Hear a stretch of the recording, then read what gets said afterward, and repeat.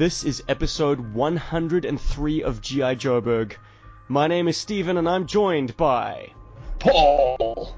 And Cujo on the West Coast, who is about 15 minutes into 100-gram bite of Rice Krispie treat, so let the good times roll. And today we are joined by a pen pal of mine who I've been corresponding with for a number of years. Another guy who really gets it, who found our podcast. His name is Christopher Huff, and he is a fan of many, many eras of G.I. Joe, from 12-inch to Sigma 6, and of course to our beloved 3 3/4-inch A Real American Hero. But here's the thing, Chris is blind. So to bring us a new perspective on our hobby altogether, I introduce you to Christopher Huff. Hey, Chris. Hey, guys. How's it going down there?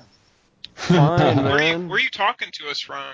Yeah. I am in Myrtle Beach. That's East Coast, pretty much as far away from Cujo as you can get. Maybe, well, not quite, but almost as close as to South Africa as you could get. My goodness. How old are you, Chris? And I guess since we're bringing blindness forward, is that something that defines you as a person, or is it just something that happened to you? And at what age, I suppose? I'm 47 years old. Though I really kind of count myself as 40 because I really feel when Star Wars happened, I became a different person. But that's kind of beside the point. Anyway, I did not go blind until about 4 years ago. And I went from being the sniper on my paintball and airsoft teams and being action photographer for paintball events to not being able to read to being now what I consider 99% blind. Well, not to throw us into the deep end, I was kind of hoping to backload this line of questioning, but hey, why not? Like, when you lose, like, a family member or you lose something important, you go through, like, stages, you know? Did you do that same with something more personal that other people couldn't really understand outside? I have been there. I've been pretty far down. I mean, a lot of everything I did really was kind of key to eyesight. I mean, the only thing I enjoyed that did it was video books and podcasts. And, you know, like I said, I was paintball, airsoft, photography, cosplay. I was in, you know, Star Trek, Star Wars, different sci-fi groups, costuming, props, prop making. I was the quintessential geek, as it were. And, well, probably the first thing I lost was the ability to drive, because I couldn't see the lines on the road anymore. But strangely enough, one of the first things that I lost that I really noted was words. You could hand me a piece of paper, and I could see the piece of paper. I could see just about everything in the room, at least as far as I knew, but the paper was just a blank sheet of paper. I couldn't make out a single thing on it. My comic book became blank. What do they attribute the blindness to? It's to retinal degeneration, complications to diabetes. Gotcha. But, all right, I'm done with the Barbara Walters shit. Steven, bring us into the land of G.I. Joe. I bet you'd never ask. Chris, it's a long-standing tradition on G.I. Joeberg. Full force. Oh, man. But regardless of what your battle cry is, Cobra! It is a long-standing tradition on G.I. Joeberg to get your favorite figure and vehicle. Now, therein lies an interesting conundrum, I guess. Has your tastes in toys changed at all after losing your sight? I mean, you can have a favorite from back in the day, But since you are so driven by your tactile sense now, what toys really, really do it for you? Well, I pretty much moved back to the 12-inch G.I. Joe scale action figures. Toys, Sideshow. Well, not many of those. They're kind of expensive. But if you want to call them action figures, dollies. Sorry, I haven't referred to them as dollies in a long time. I like taking the clothes off and putting them on different. And one of the first figures I remember getting was my grandmother got me a Eagle Eyes frocked-haired G.I. Joe. Oh, cool. From a yard sale. And that was probably one of the earliest figures I remember having.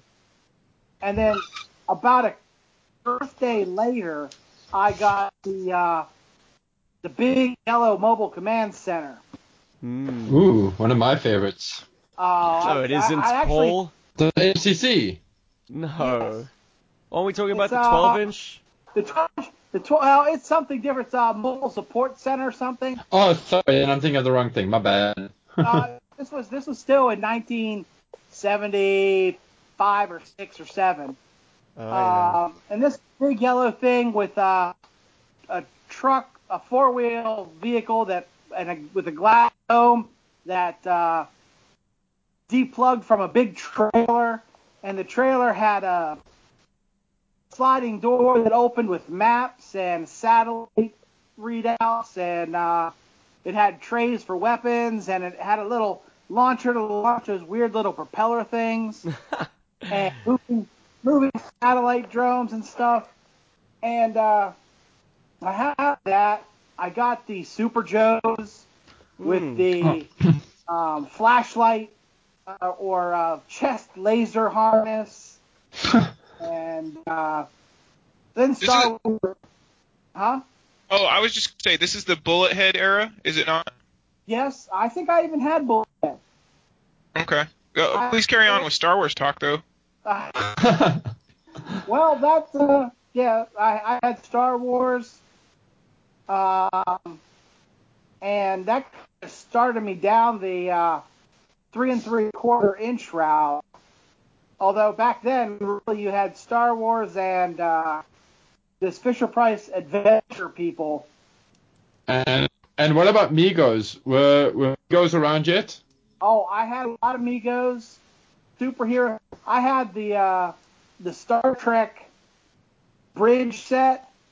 Ooh. It was basically this vinyl box with like cardboard, like sealed in like a vinyl slip covers that folded open to reveal the bridge, and one side had a little closet spinner thing that was like a transporter that if you spin it around, you press the button, and the figure you put in would lock to the rear position where you couldn't see it, like you transport that. And he'd go to the vinyl frontier. Yeah. Couldn't resist. It had a captain's chair and bridge chair and all that, and it came with like Kirk, Spock, McCoy, Uhura, Scotty, and a Klingon. Jeez. And that was one set. That's one set, yeah. That's a full set of figures. My goodness. Toy companies weren't smart back then. They were just giving it away, man. The age of quality. It's a shame that Mego went down because Mego had the license to just about everything. I had Dukes of Hazzard. I had Chips. I had Batman and Robin. And what else did I have? I don't know, man. History has repeated itself. Hasbro's now got the license to pretty much everything you'd want in a shared universe. But are they using it? Come on. Well, I was really it always bugged me that, like, almost nothing was Star Wars scale. Because then Star Wars happened, and those action figures became pretty much my life. And I pretty much followed them until I didn't get too many of the Return of the Jedi. because probably by then I was about 12, 13 at the time, and my parents were kind of insisting that I stop playing with toys. But I kind of fought them off, and I started picking up G.I. Joes. And my first G.I. Joe 3 3/4 was Breaker. And after that, it multiplies. Let me pose a question off of that one. Since you mentioned Breaker and also HCT did, when he was on he was kind of saying that, the culture changes between, a 12-inch figure and 3 3/4. First time you saw a 3 3/4 figure, do you remember how you felt about that change? Well, by the time I saw the 3 3/4 G.I. Joes, I was going, well, this is stupid. An army has a whole bunch of soldiers with bazookas named, Zap. That doesn't make any sense. They're all codenamed Zap, And then I started reading you started reading and you started looking at it, you realize that they're individuals. But when I first was looking at it, I thought they were supposed to be generic army men. If you look at the original green shirts, they all pretty much compare to a plastic army. If you remember the old plastic army man. Sure. Because there was a radio guy and a rifleman and a machine gunner and a bazooka and a mortar and a radio man, which is something I didn't realize until actually a few years ago. Huh. You know what? I think it's the first time I've made that analogy myself. I mean, yeah, absolutely. Absolutely. They're just green army men. Each, they happen to have articulation, but they could just as easily be molded in a pose with their signature gear, which defines them. Amazing. If I have to go through and talk about my favorites, that's tough. I mean, Snake Eyes is my favorite character overall. I'd have a hard sell between Snake Eyes 2 and 3. Nice. With probably Snake Eyes 2 coming out as my favorite, or as I call him, Ranger Snake Eyes. Why is that? Well, if you follow Dungeons and Dragons at all, Yeah. He came with a scimitar. Huh. Yeah, Exactly a ninja weapon, and he had a wolf. Falcon, yeah. Or a falcon, yeah. In the days I was learning about weapons, everyone called that a scimitar. And then later, Dungeons and Dragons corrected itself. And then it came with a wolf. Not exactly a very ninja thing. And then the third one, I really still think the third Snake Eyes was probably supposed to be a different character. Because all his weapons are Chinese weapons. Aha! Yes, you're the first person, other than our little motley crew, to mention that. Yeah. I can think of. Yeah. He was very, he had butterfly swords, a 3-sectional staff. Other than the blowgun and the Uzi, he had the Chinese Jan sword. Mm-hmm. What is a Chinese Jan sword?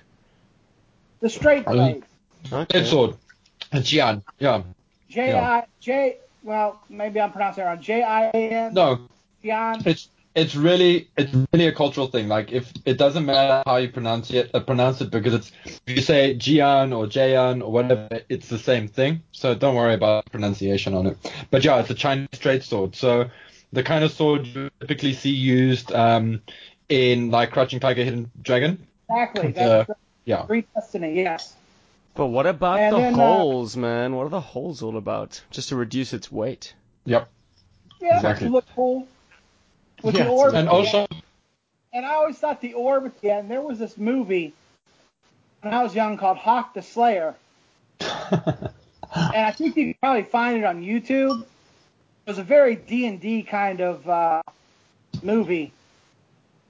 But Hawk the Slayer had a magical sword with a big orb at the end, on the end of it too. So I always kind of threw that in my continuity as well. You seem pretty weapon savvy. Is that your entry point to G.I. Joe, or you break with the military, or like is it Hama that brought you in the cartoon, or what? I started with the figures, and I picked up, I think the first G.I. Joe comic book I bought was 8 or 9. What was the one with Scarlet hanging out the helicopter? 9. 9? Yeah. Probably about the first one I remember buying. And then I went back and bought a few, back copies one. But that's where I started. And Hama really hooked me. Ironically, issue 9 was not written by Larry Hama. Did you know? I think I recall that, but see, I didn't even really know or care who was writing them. Right. You just started getting that. When you read 9, and that's a cool one, but then you get 10, and then you get Hard Ticket to Rio. Mm. And that whole, when you get to that section there, if you're not hooked, I don't know how you could be a comic book fan. Seems like now that more people are connected to social media, you find out that like a lot of today's good comic writers were big Hama fans. Yep. I'm amazed. I read G.I. Joe pretty much through most of the series. I missed a lot toward the end because, well, the art just got so bad. Mm. Yeah. Sorry. It was G.I. Joe and Transformers, and right around the Ninja Force time, the art was just so, I couldn't look at it anymore. Yeah, the best word I can use for it is it's very manky. It's like, it's very undisciplined. I find it, it's rush. It's not messy in a cool way. It's messy in a bad way. Around that time, you had Ninja Force, which were probably some of the worst G.I. Joe action figures ever produced. You're in dangerous ground right now, brother. I love the concept of Ninja Force, but the construction of those figures were terrible. Would you say it's the play features? Regular. Sorry, man. I hate play features. I hate gimmick weapons. If you have a missile launched freaking rocket backpack, I'm like, why are you wasting all that plastic? Bring the price down $1 and just give me a freaking Uzi and a sword. Do words like Cobra Law make your blood boil, or what? Cobra Law didn't bother me so much. During my time of G.I. Joe, my other influence in my life was Dungeons and Dragons. That's a weird pairing. By the sounds of it, they are still the two major spheres of your life. I believe you have Dungeons and Dragons meetings on Sundays. They are, yes. And cool, man. Actually, this summer I was taking a computer course to get evaluated for a screen reader. Basically, it's an introduction to a program that reads the computer to you and how to use it, special key codes. And I had to kind of learn how to type again.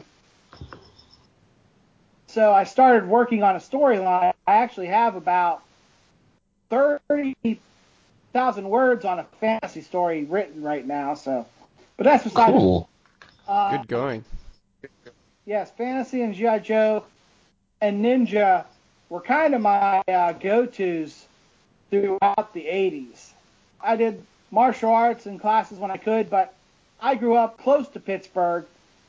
I was in a small steel town, so you really didn't have the greatest for a lot of things. I didn't have a comic book store in my town until I was an adult.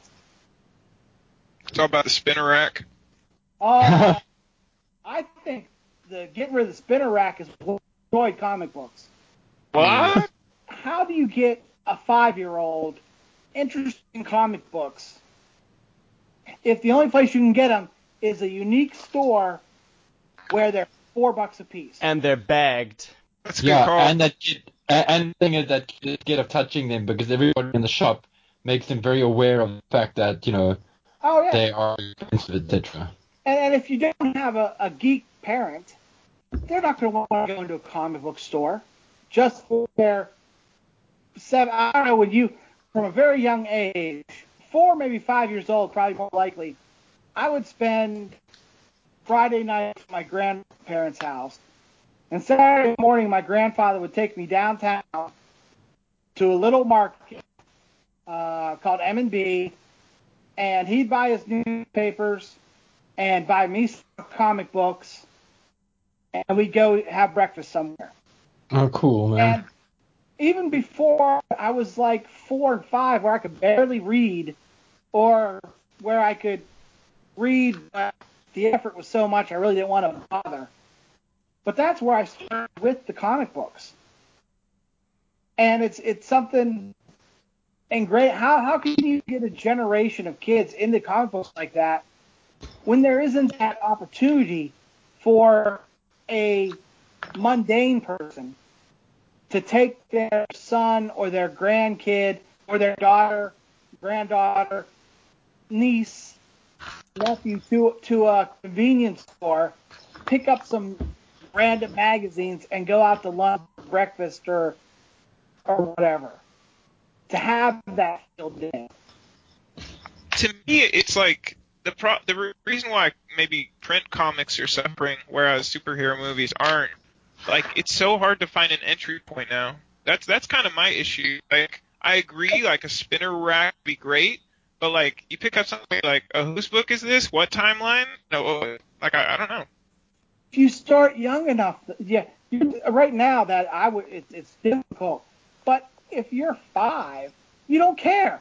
It's cool. This has got Batman kicking the Joker. They don't care what's inside almost. It's got, a picture of a giant gun floating all over a bunch of dead Transformers. Yeah. It's a cover. You're a kid. You might not be able to read it, but you're starting to get into that culture. I think it's Jack Kirby.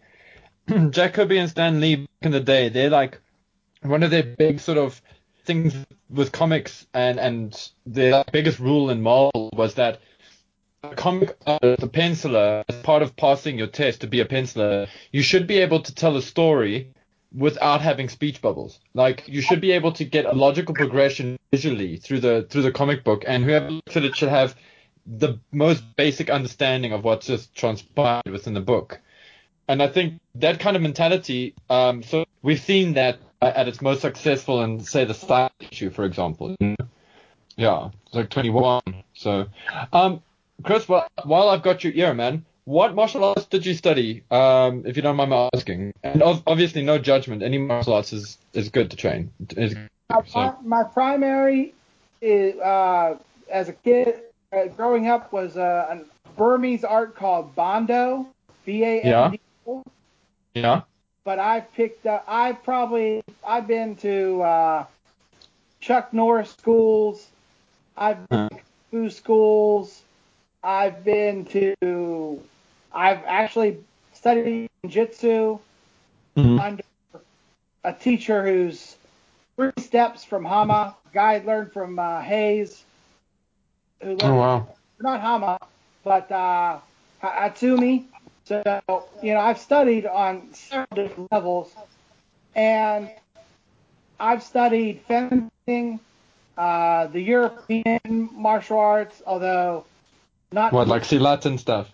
No, like the historical... Have you seen this new stuff about the historical medieval martial arts? Oh, right, okay, yeah. Or like, I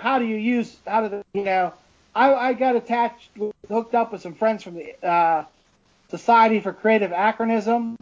Yeah. In some of my college, so I got hooked up with people trying to recreate the actual way they fight on a medieval battlefield. Right, yeah, we have a lot of that going on right now in South Africa, and it's actually become very popular. Yes, overall, I believe it's become real popular. I've seen several YouTube documentaries on the subject, or at least listened to. So with all that martial artistry, I can only throw support behind the handle that I gave you some time ago, Chris. You are the blind master. Ain't no doubt about that. Although I wouldn't claim to be a master, although if I ever do get to go to a G.I. Joe convention again, my costume is going to be the blind master in a way. Cool, man. Because, well, my problem is I'm a white guy, so I really can't be the blind master. But I can be Zartan pretending to be the blind master with his holograms fail. Nice. So that's my thing. I get the Hawaiian. If you remember that, I get the Hawaiian shirt and the sandals with the blacks, and do the whole vacationing blind master shit. Except I'll also add the Zartan cowl and like the little patches over the eye and stuff. And so that's how. That way I could even I'll have my canes and it'll all kind of fit together. When you hear people talking about like G.I. Joe art and you can't see it, how does that work out in your brain? Like, do you see figures doing it? Like, if somebody's telling a story, how do you do that in your mind? I read comics for most of my life up until 4 or 5, years ago. So I pretty much drew them up, appropriate images in my mind pretty easily. Yeah, that makes sense. I mean, this is an obvious probably yes, but just to hear it your way, they talk about senses getting heightened if you lose something else. Is there anything that you have a greater appreciation for, sound-wise? Like, you're like, oh, I can listen to a Kubrick movie now and get it, like that kind of thing? I'm still very early in my rehabilitation, to be honest. My vision, like I said, about 4 years ago, started at legally blind, and then relatively slowly / rapidly, I don't know how you want to consider it, went to 0. So it's like things started slowly disappearing and disappearing, bigger and bigger blind spots in my vision. I also, I had a foot amputated, so I have some other multiple complications we're working on. But, so I'm working slowly on getting my mobility back and getting back in general shape. Because right now, I basically describe it as for the last year or so, I've been doing the one-act play Jabba the Hutt.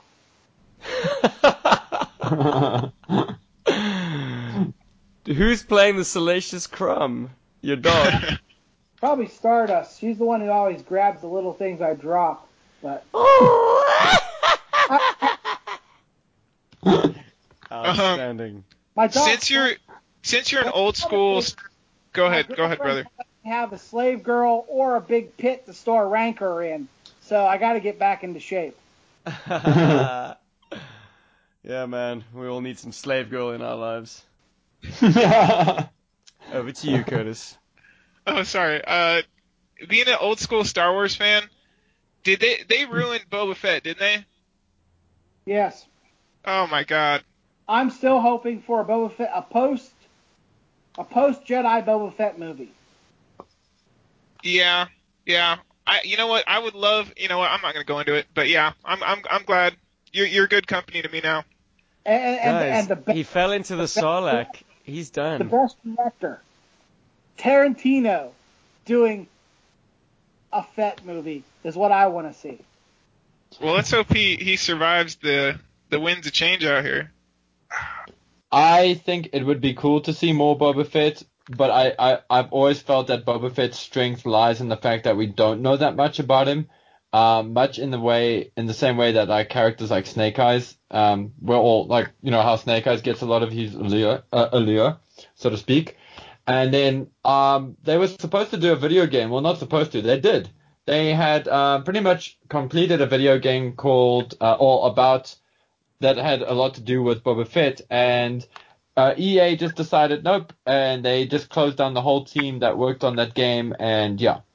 So I think that was supposed to be our angle. So I wouldn't be surprised if all of that material is going to be reused somehow as a TV show, or if Boba Fett is going to end up being quite a big villain character in the Han Solo TV show, or whatever it is. So, honestly, the best version of Boba Fett is this pre-commercialization of him.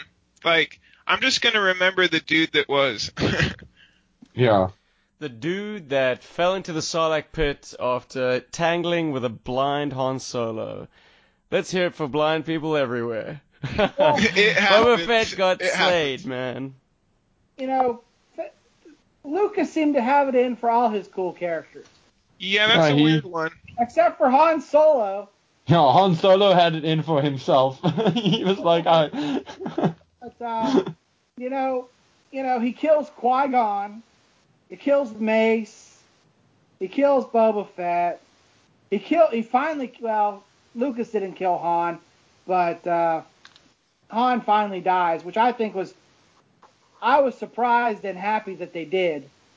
Though I hated to see Han die. I mean, that was probably the best part for the storyline. Although my question is, why in the world would Han Solo and Leia Organa, a man who particularly didn't like Obi-Wan Kenobi, and a woman who never met him, name their son Ben? Yeah, I think there's more into that Leia-Luke kiss situation. My Rey's father theory? Yeah. Go on. for it. Kylo. Dun, dun, dun. Is Rey's father. Wow. He got started early. Well, Kylo was conceived on Endor. They say that in the Aftermath novels. Oh, you're deep. So that means he's at least 30 or 40. It's been 40 years since the original Star Wars, so 30 by the time of Force Awakens. So he could have had an affair with someone at the Jedi Academy and never knew about it. And never knew he got her pregnant. If you're deep in it, riddle me this, because I haven't been paying attention. What's the deal with C-3PO's red arm? And why that's pretty important subtext, don't you think? That red arm was fucking... my original theory was that that's where Leia was hiding her lightsaber. Ooh. But they did a comic book where it was C-3PO met a robot friend who got blown up and sacrificing himself, and C-3PO took that arm and wore it as a memoriam. It's the left arm? I believe it is, but I'm curious what that droid's name was now. it's in it's in a comic book. It's in one of the early Star Wars comic books. I'll have to take a looky-loo on that one. Yeah, a whole bunch of droids are like sort of surviving this horrific planet, wasn't it? I mean, they're just being killed one by one by one. 3PO and a bunch of other droids. I've read it all before. It's called Droid World, and it was a special issue somewhere around 50 in the original Star Wars series by Marvel.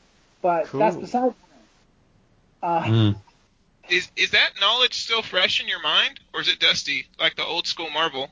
Oh, I remember there's stuff I forget and stuff I remember. I hear people going, "Oh, we want Mara Jade back," and I go, "Yeah, Mara Jade was just a cheap imitation of Shara Bree." Oh, wow. Who was a fellow X-Wing pilot Luke fell in love with, also redheaded, who actually turned out to be an Imperial spy played by Darth Vader. Luke ends up shooting her and being declared a traitor to the rebellion because they think she was still just an X-Wing pilot, and adventures ensue. Okay, coolest. Say agree or disagree. Coolest Imperial pilot's got to be Baron Fell, right? Whoa, man! I got to agree with that. I don't think anyone's been cooler than Baron Fell. Okay, what about Who are the coolest gangsters from the Dark Horse era? 2 of them in Jabba's palace. One of them has red armor. If you know these guys, we're good. The gangsters in red armor. I did not read a lot of the Dark Horse Star Wars. I read the original stuff like Dark Empire 2. Oh, so good. And then I started losing track of it because it was it lost me. That's fair. That's fair. In that period, after Dark Empire 2, and none of the other books really seemed to catch me, and I was coming to a point where I was trying to break my comic book addiction. Because that's around, well, that's just before you get the gold covers and the platinum covers and the hologram covers and yeah. Marvel's bullshit. Yeah. But so I did not follow a lot of Dark Horse's stuff. Who are you talking about? Oh, have you ever heard of Spiker and Gizman? I remember the name Spiker, but that's a vague. Spiker is my all-time favorite Star Wars character, no question. I still got to stick with my rabbit friend myself. Jackson. Jackson rocks, man. Yeah, that Marvel era was so damn wacky. And well, it's straightened up. That early Marvel stuff was so weird, and really, if you read it, Jackson wasn't too bad. Yeah. But if he took off his ears, he could have been just another alien or whatever. Sure. But I remember getting the original Star Wars, like 14-inch comic book with telling the story of the movie Star Wars, and thinking that was all. That was, okay, they did Star Wars the movie. What else could there be? And then I was on vacation here in Myrtle Beach, coincidentally, when I found the Star Wars with Jackson and all those, the Imitation Jedi, that whole series, that whole, like, Star Wars is like, numbers, 13, 14, somewhere around there. Finding it on a spinner rack. Yeah. Back then, if you don't find it on the spinner rack, you didn't know about it. There was no comic book internet news. Yeah, you like see a Wizard magazine and you're like, oh shit. Yeah, let me check the listings. Yeah. I miss Wizard. Wizard was great. Wizard was a great one. I loved Wizard. Wizard was I miss fantastic. Toy Fair. Yeah, I was about to say, Toy Fair was my jam, though. Twisted Mego Theater was just beautiful. I did enjoy that. Back to G.I. Joe. Going through favorite vehicles. That is kind of a tough one. I would think probably the favorite vehicle I had as a kid was the Whale. Can't argue with that, man. I had the original G.I. Joe base, Vamp, HAL. I missed the HAL. One thing they never reproduced was the HAL and the Flak. They reproduced the Flak, but not really, if you know what I mean. Like, they just basically popped it out with the same mold. It barely held a modern era figure. It barely held the figure it was packaged with, which was, for my one, it was Outback. So. Really? I never saw that one. It must have been after I had to give up. Because I was, like I said, up until, 4 years ago when I started going blind, I was still buying G.I. Joes. And I was getting more and more into customizing.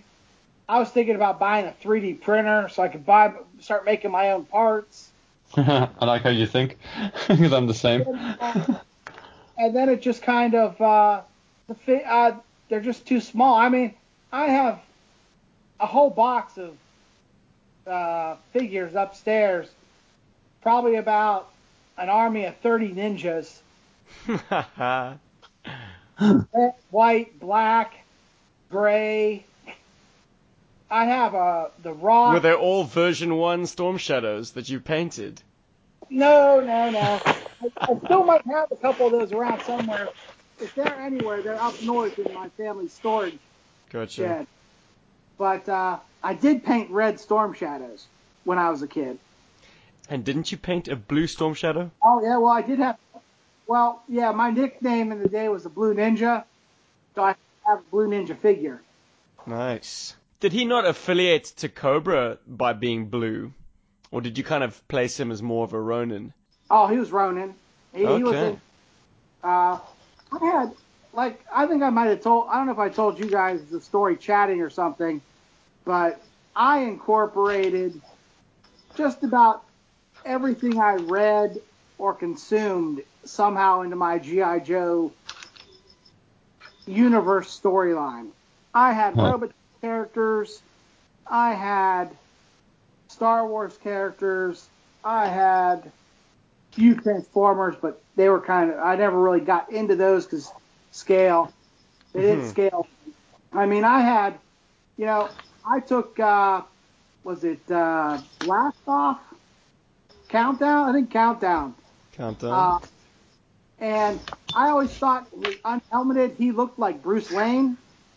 So I decided that in the age my character, my story was set, that superheroes had become unpopular, and Batman gave up being Batman, but still wanted to help. So he ended up joining the military and becoming part of the G.I. Joe team as the astronaut character Countdown. Wow. Lending his financial support to G.I. Joe's space program. Absolutely. Outstanding, man. That is pretty imaginative. John Clark and Dingo Chavez from the Rainbow. novels, and put them in my characters. Low Light version 1 and Tunnel Rat, if you're wondering. Very good. Jeez, At least that's nice great. choice. Mm. Hey, Chris, just a quick question.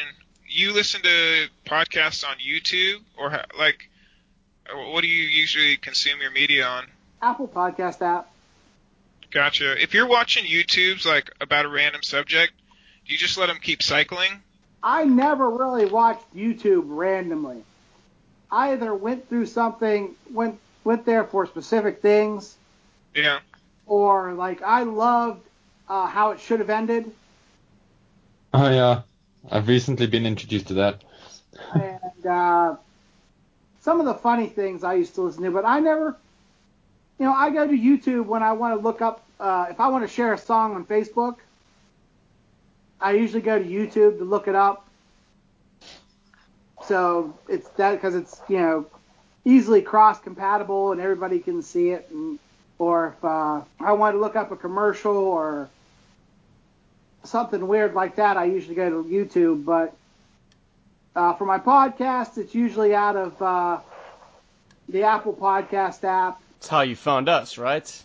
Hey. Yep, that is correct.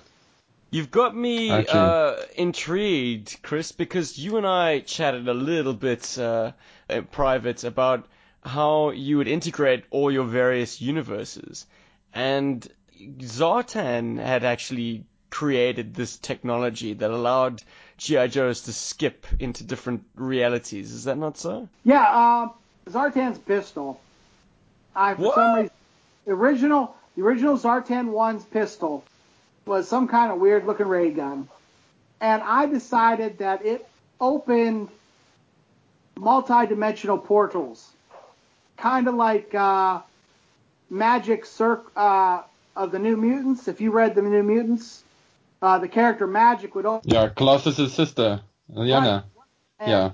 And be able to transport, skipping through limbo and then transport someplace else. So his gun could open these portals, and that's how he did a lot of his spy work. Because he could just open a portal, jump through, be inside the base, steal something, and then teleport back out, basically. I don't know if you're aware of the character. You're probably aware of him by name, the character Rick. It's pretty popular nowadays from Rick and Morty. He has that very gun. Oh, really? Yeah. I've heard of Rick and a lot of people talk about Rick and Morty, but I didn't know he had a gun like that.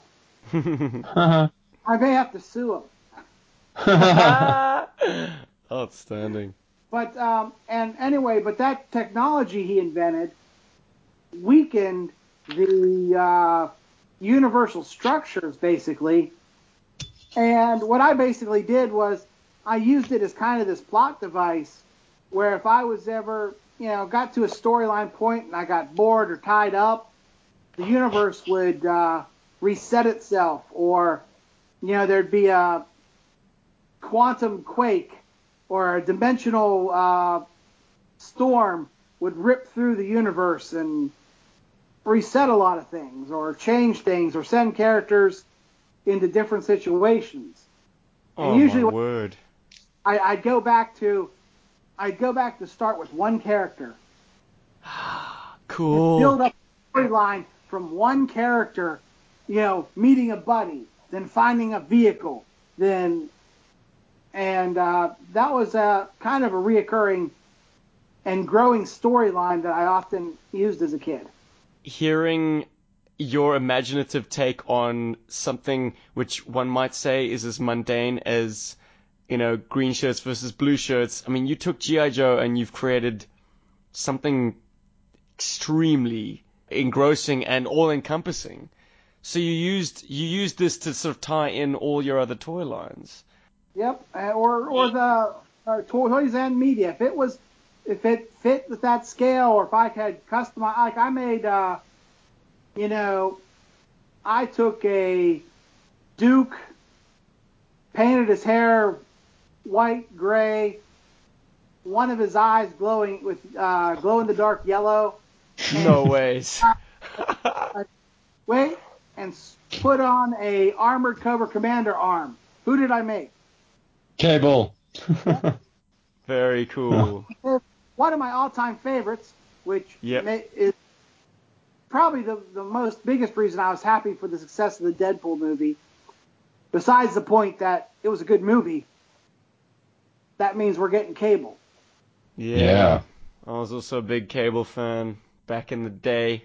I think I took a short fuse, put him on a snow job body, and spray painted him completely white to make an Iceman. I can see that working. Nice. I never had the guts to do that kind of custom work. Like, if a character was red already, I would just make him the Flash. That was my kind of lazy, reappropriation. I ended up, I just got braver and braver and started doing more and more. Nice. With the Toy Biz things, I used to have those Toy Biz Marvel stuff. Oh, they were great. We've got a whole episode about them. I used to customize those things like nothing. I took a Mandarin, cut off the arms, put Iron Man arms on it. Jeez. How did you go about doing that? I mean, that was that a done thing back in the day? I know by the time Wizard magazine came around, they started doing tutorials and stuff and using Sculpey, but just messing around with your own collection, ripping off arms and stuff. Damn, man. And cool.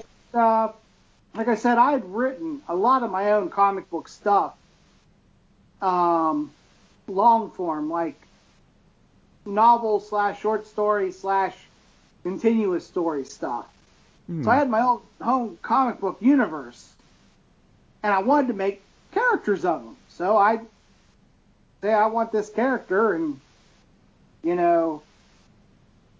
one of my team was, he used gauntlets, or bracers that shot grappling hooks and various other tools or weapons out of them.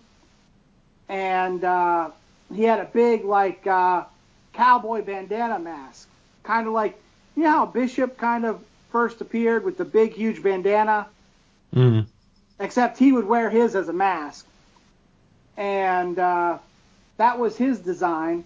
So I used the Mandarin from that Iron Man series of toys and cut off a set of Iron Man arms back when they had the Iron Man that you could put the chrome armor on.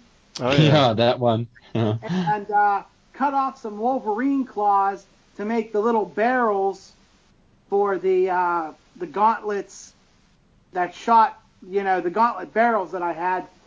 I'd drawn a sketch of this at one point in time. And, of course, his partner was just a Silver Ninja, so he was kind of easy. Although I did never find dragon hands for him, because his partner was possessed by magical dragons, and his body slowly turning into a dragon. Cool. As I customized as I could, and I remember, like I said, the first custom I ever really tried was someone had got me a tripwire for a birthday gift, and I already had him. So I said, all right, I had the model paint, and I went, okay, I'm going to paint them up, and I had primary black and red, so the colors don't match, but I painted them black and red, and I said, this character is sci-fi, directed energy weapon specialist. Now, this was when Tripwire was first released. Wow. Sci-fi wasn't until 86? 86, yeah. But, 3 years later, in fact. I guess we know who Hasbro was tapping the phones of back then. I think I might have chatted the story to someone, but I got in so much trouble once when I took my Skyhawk, and what else did I remember doing the Skyhawk specifically, and took my dad's chrome spray paint and chromed it, and then a couple years later, they released those. They chromed all the what was that, Sky Patrol or Sky Patrol? Yeah, Sky Patrol. Yeah. But they did so many things like that. AKA the Tomorrow Man. There's one other bit of preeminence that you told me about, Chris, and that was the fact that when you first encountered Storm Shadow, the action figure, the version 1, you thought to yourself, this guy's way too cool to be sworn in as a Cobra. He's got to be playing both sides. And the truth came out, man, that Storm Shadow was indeed not bound in blood to Cobra. Hey, Chris. Yes. Growing up in Steel Country, were you playing indoors a lot, like the harsh winters, or did they have you outside running around? Well, I played indoors a lot, summer and winter with my figures. Usually outside with the figures was a pain in the ass because I had such continuing storylines. I didn't want to take everybody down from their bases and their, I'd set up in my room, the bookshelf became Cobra base, and my dresser would become G.I. Joe base, and there'd be a big battlefield on, my cupboards or my bed, and that would stay like that for weeks.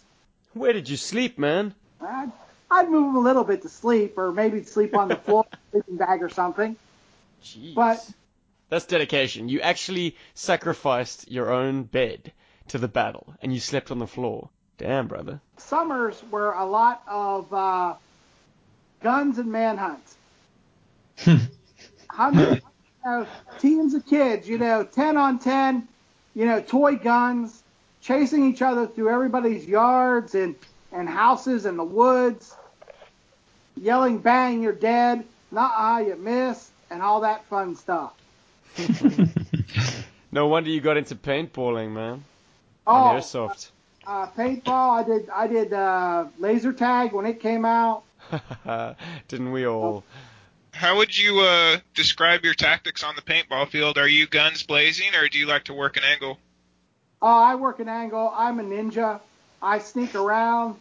I go, hey, look, that little rabbit trail through that thicket looks like it might reach around and go up behind their back. Time to do some low crawling. My girlfriend Barb would go with me occasionally, and she was kind of just the opposite. And one of the best stories I have is we went to a paintball event, and it's her first time. She doesn't know what's up. She's got one of my guns. I'm like, all right, come this way. And I'm sneaking and crawling and trying to flank around. I suddenly turn around to say something, and she's gone. So I crawl through the woods. I end up coming across another guy 4 feet away from me doing the same thing in the other direction. And I just, oh shit, light him up. And I'm like, oh, I'm sorry, because that close range, we didn't see each other until real close. But anyway, so for the rest of the day, I do not see Barb. All I hear is about this crazy-ass blonde in the tight blue jeans who's charging bases and is nuts. All I hear is guys talking, yeah, this blonde came up, and she goes, what are we shooting at? Guys in that bunker. All right, let's go. Good ball. Well done. And, she was insane. And it was great. I never, she was just like, everybody's talking about this crazy blonde, and everybody's telling me these stories. Like, yeah, she just came up. We're sitting behind this bunker, and this guy's over in the, in the fortress, holding down, and she's like, what are we waiting for? Well, he's shooting. Well, screw it. Charge. She just lead charges. Outstanding. How'd that relationship go? Is it still ongoing? Oh, yes, it is. Cheers. Cool. Hi, Barb. Well, she's at work. She runs a little store called Wolf Creek Gallery here in Myrtle Beach. Native American and Southwestern art, artifacts, and the such. You can find it on Facebook under Wolf Creek Gallery. Ding. Nice. I see what you did there. I figured I'd get that. By all means, sir. By all means. Yeah, I met her. I worked at the store for a bit, and then I worked as their website manager for a while, and we've pretty much been together ever since. So. Nice, dude. Complementary styles on the battlefield. Yep, and she's pretty crazy. She's she's the kind of person if she sees some jerk in a bar being mean to her boyfriend or her girlfriend, she's on it, and if it goes over the line, she's across the bar in an instant. I'm sure she'd love Twitter. I had this friend when I was doing bar reviews. We have pretty famous motorcycle bike week here every May. And we were going into this biker bar, and I had a friend with me. I said, wait a minute. I reached back into the car and pulled out a pocket knife and clipped it to my belt. I go, should always have a knife. And we go in, blah, blah, blah. Nice day, blah, blah, blah. Later on, the first time he meets Barb, I can't remember exactly how it came up, but one of the first things she says to him is, here you go, use this. You should always carry a knife. So she's a good woman, dude. That's what she is. Steven, how do we wrap this up G.I. Joe style? Well, talking about G.I. Joe in its various media is one thing, but I think what I'm most intrigued about with our current guest, and in fact, this is a recurring theme for me as well, and that's the enjoyment of our nostalgia. And that is untouchable. And it seems, to me, Chris, that it's such a rich tapestry that you've got. In fact, I wouldn't mind you scripting a G.I. Joe RPG. I would join you on that adventure anytime, buddy. Well, I have run a G.I. Joe campaign before in the past. Ooh. Did you ever hear about those G.I. Joe role-playing game groups. There were Yahoo groups that basically ran text-based, I suppose, email reply style role players. I think I tried to get into some of those, but I never really got hooked into an adventure. There were a handful of really good guys doing it, and then a whole lot of like weirdos. No offense to anyone listening to this podcast who might answer to that terminology, but like, you know, there were some dedicated guys, and then there were some people that just were always derailing whatever cool storylines we were trying to start up. I did a fantasy one, almost proto-internet days. Or proto-web days, where it was just college news groups called Dragon's Inn that I was in one that was pretty good. And then I did one that was Stargate-based a while ago.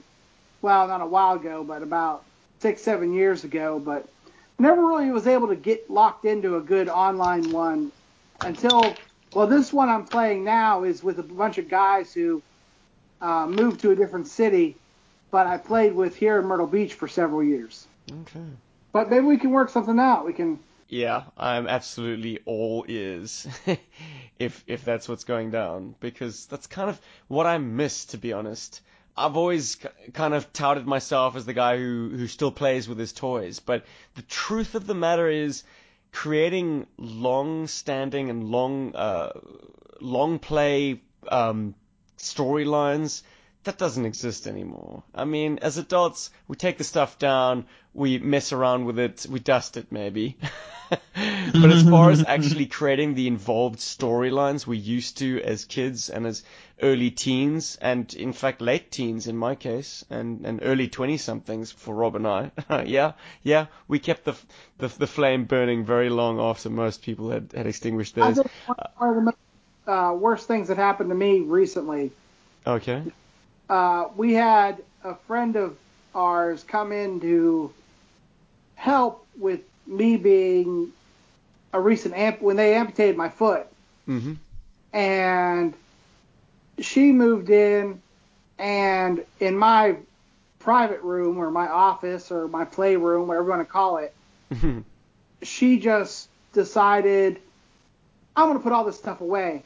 And I'm going to kill the bitch. Active battle scenes across the whole room. I had this kind of computer desk bridge to a standalone desk wrapped around the wall, like a whole wall. All the tabletop was a huge battle scene. Quick question: where was Firefly on that battle scene? Where was Firefly? Firefly. He was in the Slave One.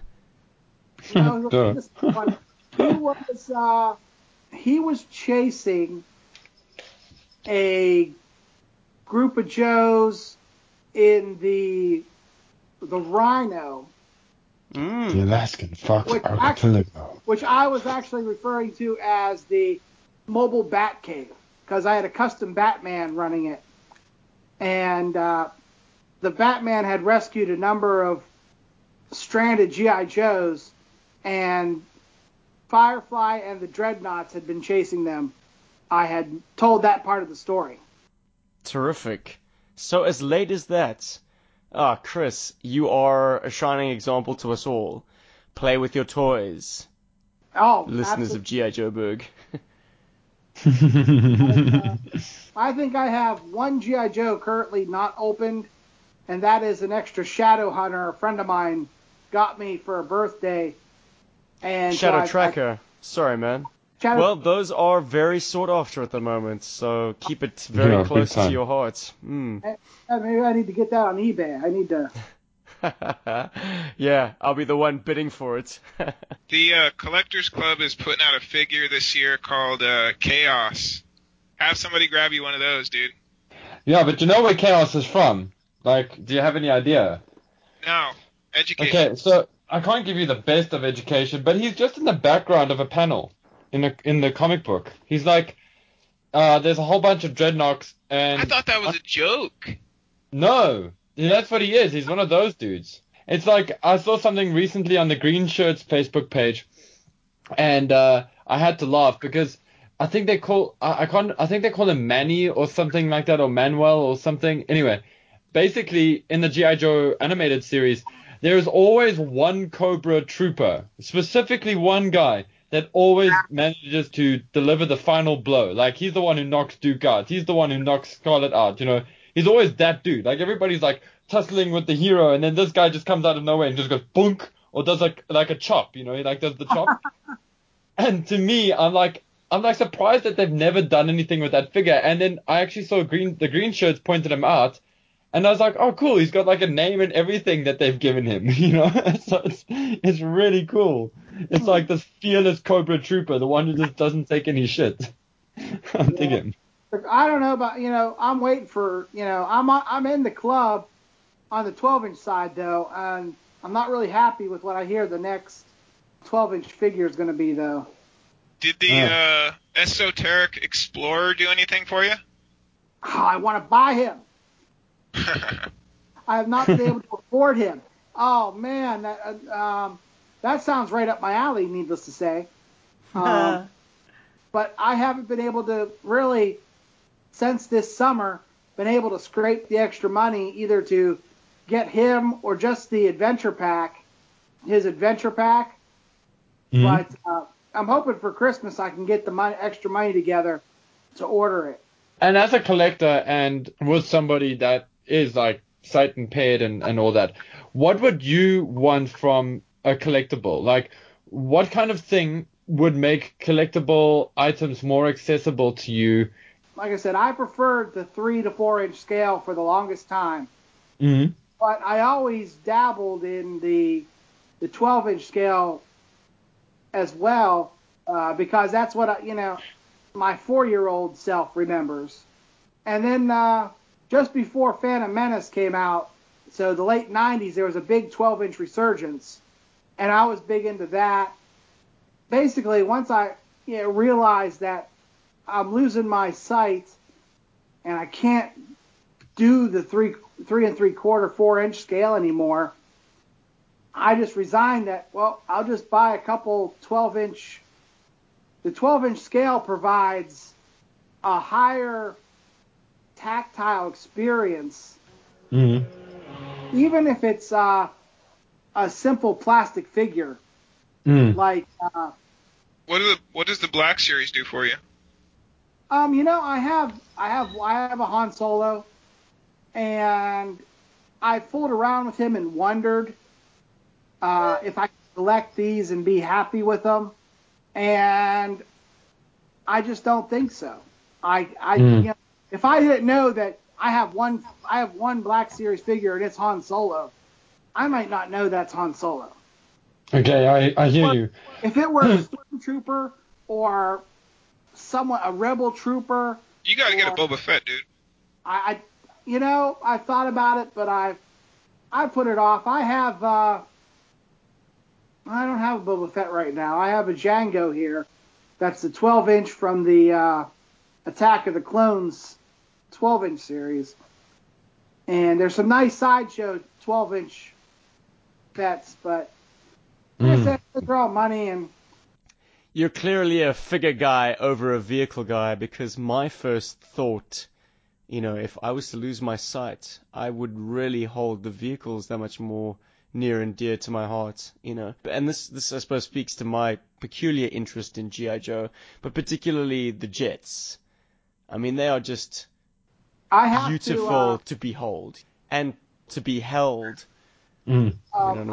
I've had to start buying Titanium series Star Wars vehicles, because I don't know what any of the vehicles exactly look like in Force Awakens or Rogue One. Mm-hmm. So I get the Titanium figures to try to kind of suss that out.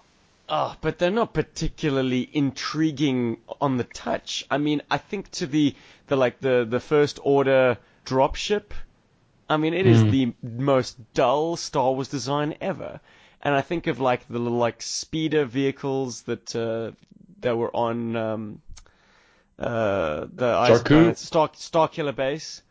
Oh, No, Star Killer Base, yeah. they were supposed to be in an extended sequence, but they ditched it last minute, so you saw them rather tangentially. But it didn't stop them from making toys for your sort of first order snowtroopers to ride, and also just uninspired designs, man.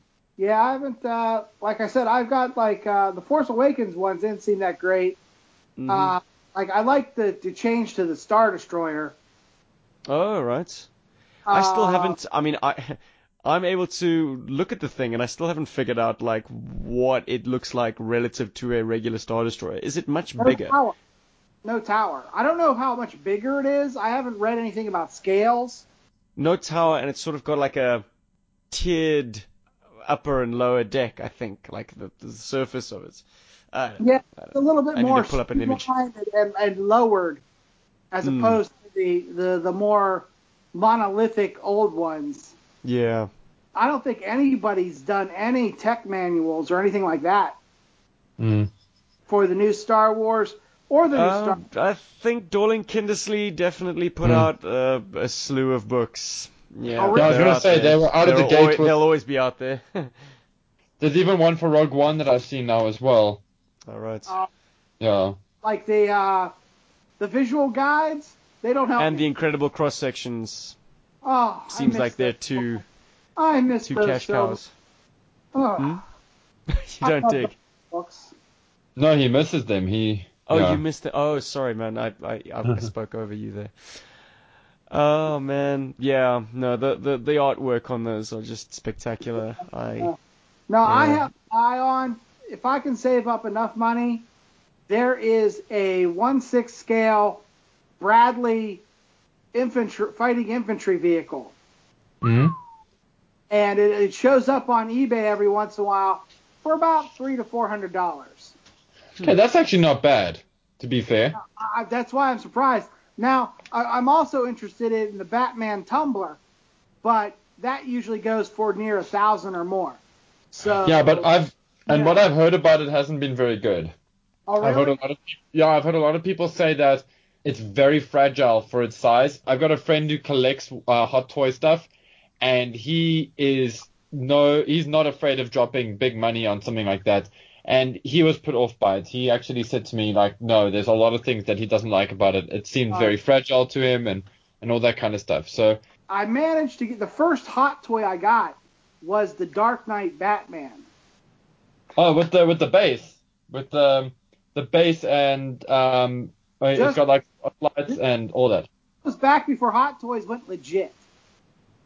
Oh, okay. That made them legit because they did such a good job on it that they kind of started getting licenses after that. Yeah, okay, I know what you're talking about, yeah. And I got lucky, and my comic book store owner bought some guy's collection and took it in on trade and offered me a sweetheart deal for it. Mm-hmm. And it's probably the prized part of my collection, so a Bat Pod or a Tumbler would really be nice, but yeah, I don't see those in my budget range unless I hit the lottery. Yeah. The big vehicles I've always shied away from. Forget that. I mean, they've done 1/6 scale Star Wars vehicles, hey? The First Order TIE Fighter springs to mind for the Black Series. Yeah. But on the subject of Batmobiles, are you guys aware of Mattel's recent remote control Batmobile for Justice League? Holy shit. No. Is it cool? Well, okay, it's RC, and it has a little camera inside the cockpit mounted behind the figure. It accepts a 6-inch Batman figure who has floppy arms so that you can put them on the steering wheel, and the steering wheel actually turns as the wheels turn. So his arms, you can place his arms on the steering wheel and his arms will move freely. But what's more is because it works with your mobile device, you can activate the internal camera and sort of see an over-the-shoulder view from Batman's perspective as this thing rides around underneath real cars and through the neighborhood. And it puts on a little visual effect and okay, I don't know where you guys sit on the subject of Batman using guns and rockets, but there's a visual effect that as you activate the guns and rockets that the Justice League era Batmobile packs, it kind of animates it on your screen. Like, I mean, that's pretty cool. It's got sound effects. I mean, it's everything you could possibly want from a RC Batmobile. It does it all. Well, in That is super cool.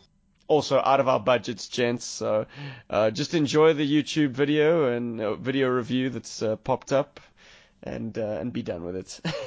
What is it, like $2,000? $3,000? I don't know. A little bit more. Probably about $300, $250, something like that. That's not too bad. Shit. Pathetic. Don't bother to unpack. You ain't staying here long. Care to try it again? My way? As my blind ninja master used to say. Ha! The keenest eye is that which looks inward.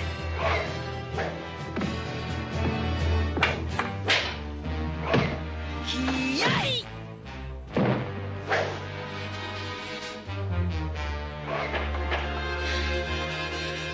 See what I mean?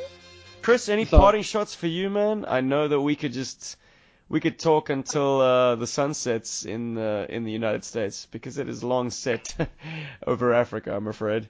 No, man, I'm glad to talk to you guys. I think it's been we a blast. should do this again, buddy. Absolutely. I have lots of free time. We'll start cooking up a G.I. Joe RPG, and maybe we can live play it on a podcast, or hell, maybe even a live YouTube broadcast. Wouldn't that be fun? We could try. I don't know how we'd all work on YouTube, but I don't know. I'm just throwing it out there. We can work out the logistics later, but man, I want to tap into some of that imagination of yours. Anyways, guys, this has been episode 103, featuring Chris Huff, the Blind Master. Go with peace. Anybody else got any parting shots? Cujo, we haven't heard from you in yonks. We've lost you, brother. You lost you to the Rice Krispies treats. It's been a pleasure talking to Chris, the Tomorrow Man. There's two things I'd like to do. One of the things is you mentioned earlier tactile figures, and it's something I just had to drop in. Those jumbo G.I. Joes, I believe they are $100 or so. They got Snake Eyes, they've got Rock and Roll, I think they've also got Breaker, and they've got Stalker. So yeah, so there's something to look into, Chris. And then another thing, the new Wolfenstein video game, there's the collector's edition, and the collector's edition is a mock-up of the old Adventure Team style G.I. Joe. But the whole joke of it is that in Wolfenstein, the Nazis have won, and they've taken over America. So essentially, you've got this figure that instead of it being G.I. Joe, a real American hero, or G.I. Joe, the action man, it's Elite Hans, and the figure that you get with the collector's edition is the main character from the video game itself, and he's the big bad guy. So it's like Terror Billy, the enemy, kind of thing. So maybe get your hands on that, because it's very old school G.I. Joe. It comes with 5 weapons, a jacket. It's got 2 jackets, 2 removable jackets, should I say, and a dagger. Oh, no, a hatchet. And it's well worth it. I'm sure you can pick it up for about $70 if you ask around. Yeah, man. I'm going to walk around for that. I remember Outstanding. playing when it was a 2D game on my Apple IIc. So. Yep, and the new Wolfenstein is a gem. It's a true beauty of a game, so it's totally worth it. So. Outstanding, gentlemen. Cool. Yeah, that's me. Right. That's Paul signing off for tonight as well. Thanks for listening, everybody, and goodbye. Yo, Joe. Cobra!